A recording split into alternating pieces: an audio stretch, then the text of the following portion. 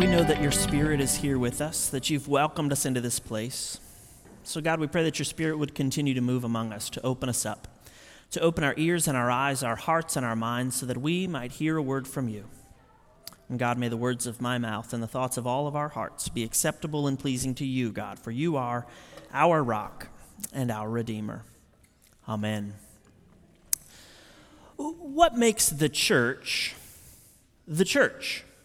What makes the church the church? I was in Los Angeles this past week with a group of pastors. It's a learning group that I'm a part of, and we visited several places in Los Angeles that are doing unique, innovative ministry. One of those places was First United Methodist Church of Los Angeles. It's a church that was started about 165 years ago in a saloon of all places. And it was a church that grew up with the city of Los Angeles. It got bigger and bigger as Los Angeles got bigger and bigger. The first sanctuary they built was downtown. It was big and beautiful. There's a picture of it right there. But it only took 20 years to outgrow this building. So they bought an entire city block in downtown Los Angeles and built this massive church.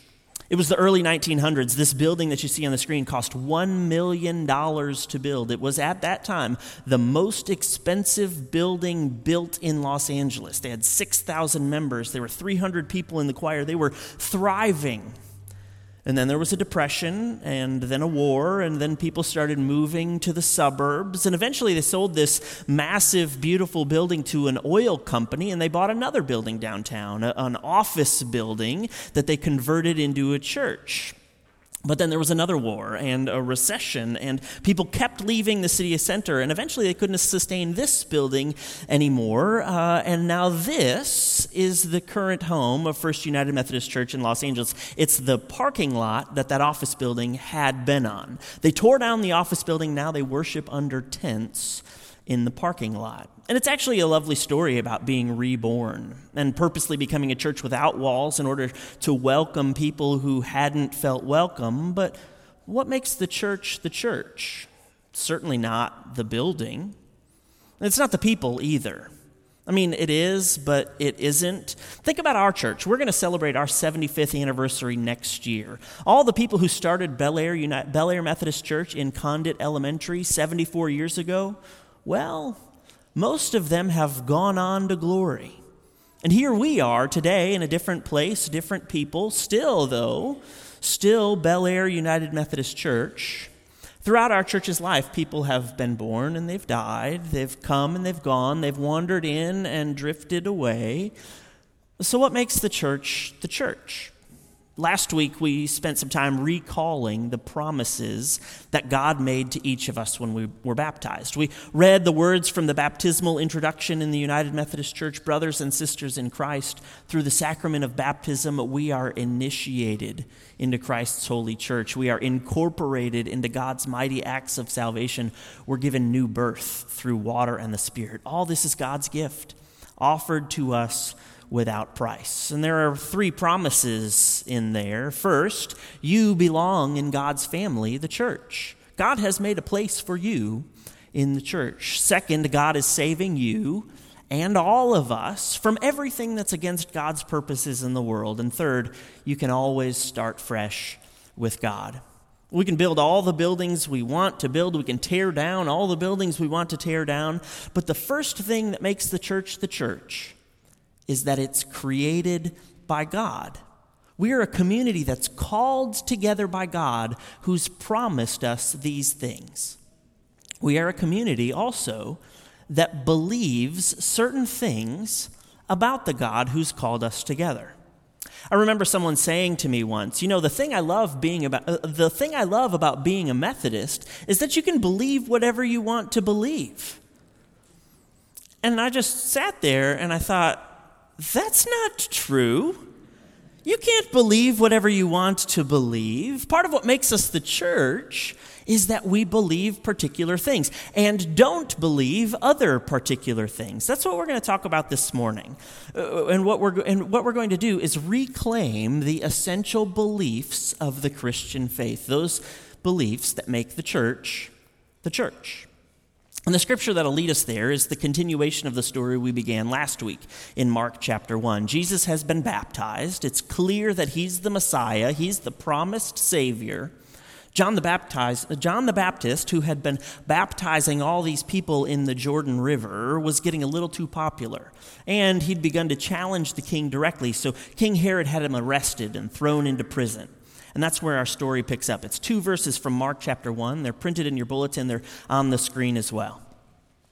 Now, after John was arrested, Jesus came to Galilee, proclaiming the good news of God and saying, "The time is fulfilled and the kingdom of God has come near. Repent and believe in the good news." 2 short verses that lead us to the heart of the Christian faith.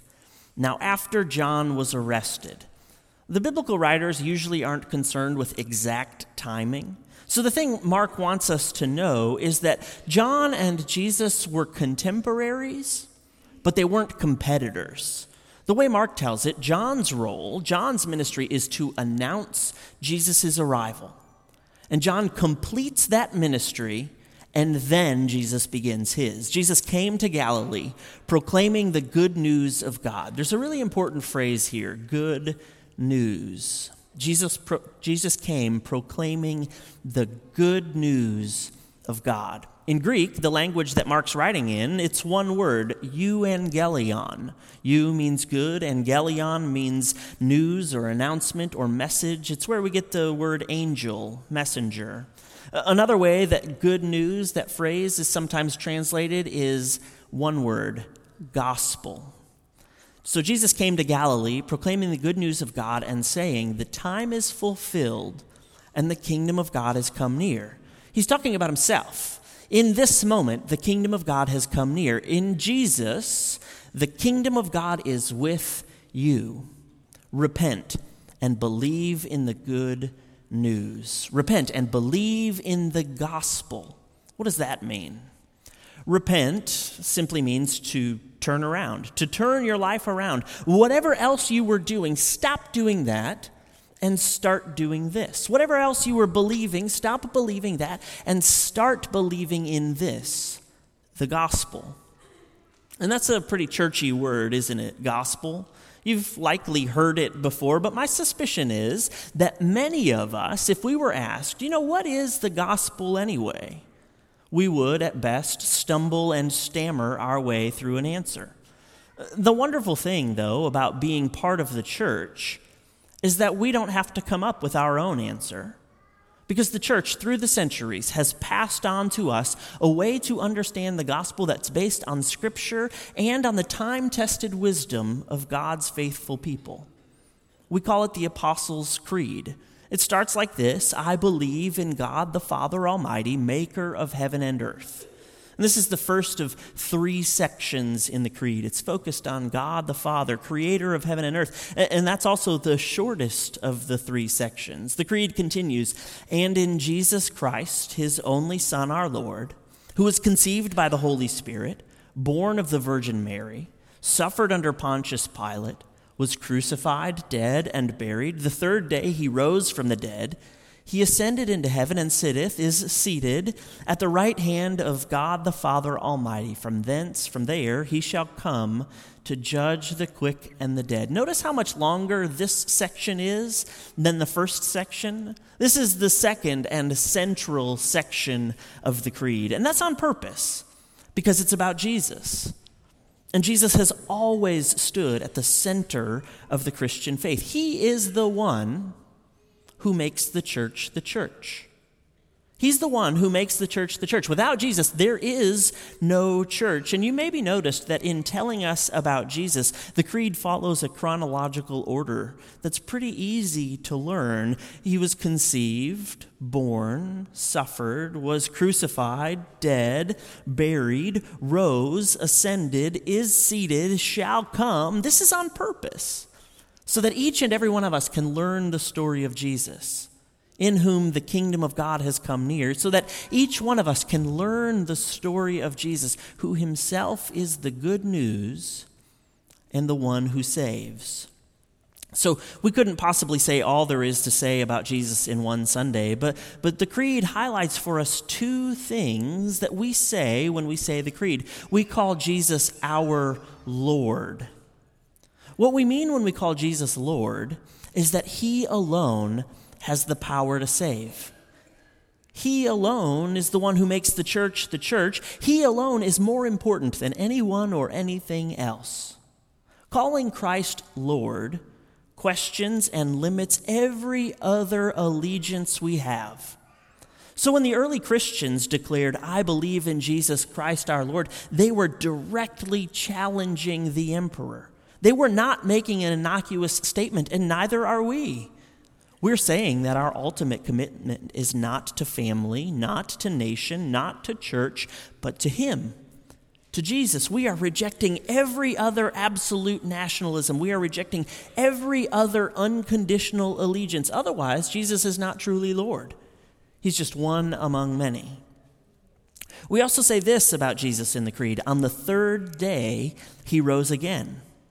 These few words are the very heart of the Christian faith. Without the resurrection of Jesus, there's just not much to Christianity. It just becomes one philosophy among other philosophies. The teachings of Jesus become wise sayings, but nothing more than that. Loving one's neighbor will still be good, but it's just a helpful practice. Going to church might keep the family together, but without the resurrection, the church cannot hold together. The center of what the Creed says about Jesus is the resurrection, because the resurrection is the very heart of the gospel. God raised Jesus from the dead, and all who believe in him and all who call him Lord will experience that same victory over death.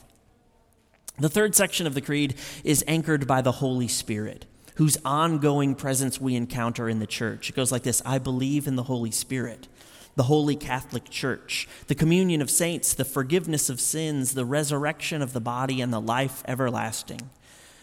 Now, this feels a bit like a random list of things cobbled together at the end of the Creed, but the whole Creed is tied together by the Holy Spirit. The Apostle Paul writes in 1 Corinthians that no one can say Jesus is Lord except by the Holy Spirit. The fact is that true faith in Jesus is always the work of the Holy Spirit. And the church is an essential part of the Creed because in the church we experience faith. We experience the Spirit and put our faith into practice. We're drawn together in the community of God's people who live both as forgiven and forgiving people and who look forward with hope to everlasting life with God.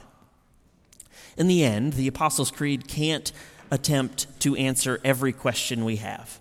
It doesn't seek to clarify or to solve every mystery of faith, and it doesn't name everything that matters for us as Christians. You maybe noticed that it said nothing about Scripture or about love, two incredibly important things that we'll talk about next week. All of that, though, is by design, because the goal of the Apostles' Creed is to clarify and to pass on the central beliefs that define Christianity. Those things that make the church, the essentials of our faith that we reclaim every time we gather together. There's a story about a young Orthodox priest who told his spiritual advisor that he had difficulty with some of the statements in the Creed. He wasn't sure that he fully believed some of those things, he said. His spiritual advisor said, "Well, recite it anyhow." The young man came back after a few days, again declaring that in good conscience he could not claim to believe all the things that the Creed said. The spiritual advisor, "Recite it anyhow," he said. This went on for weeks, and finally, exasperated and confused, the young priest asked his spiritual advisor, "Why do you insist that I repeat the Creed when you know that there are phrases in it I don't believe?" And the elderly advisor replied, "Because it is not your creed, it's the creed of the church." When you recite the creed, you're not declaring what you believe, you're declaring what the church believes. And when you say the creed, you are declaring yourself part of that church, no matter whether you've come to believe every point of doctrine yet or not. As United Methodists, We try to believe what the saints before us believed. Because any faith that is merely contemporary, any faith that's made up of what we have decided, is inevitably shallow, based only on the thin foundation of those who happen to be walking about right now. We know that we're not the first to walk the way of discipleship. We know that there is something more than us. There's something more than what we think or what we want. We know that God's not left us to our own devices, that we as God's people are part of something much bigger than us. We're loved by someone much greater than we are. So in the church, when we say, I believe, we're mostly talking about history. Affirming our membership in a community of God's people, saying, the church has believed, and I'm on my way to believing too. So to close this morning, I'm going to invite you to stand as you're able. And because we are the church in this time and in this place, I invite you to reclaim what the church believes as we say the Apostles' Creed together. Would you join me? I believe in God the Father Almighty, maker of heaven and earth, and in Jesus Christ, his only Son, our Lord, who was conceived by the Holy Spirit, born of the Virgin Mary, suffered under Pontius Pilate, was crucified, dead, and buried. The third day he rose from the dead. He ascended into heaven, and sitteth at the right hand of God the Father Almighty. From thence he shall come to judge the quick and the dead. I believe in the Holy Spirit, the holy Catholic Church, the communion of saints, the forgiveness of sins, the resurrection of the body, and the life everlasting. Amen.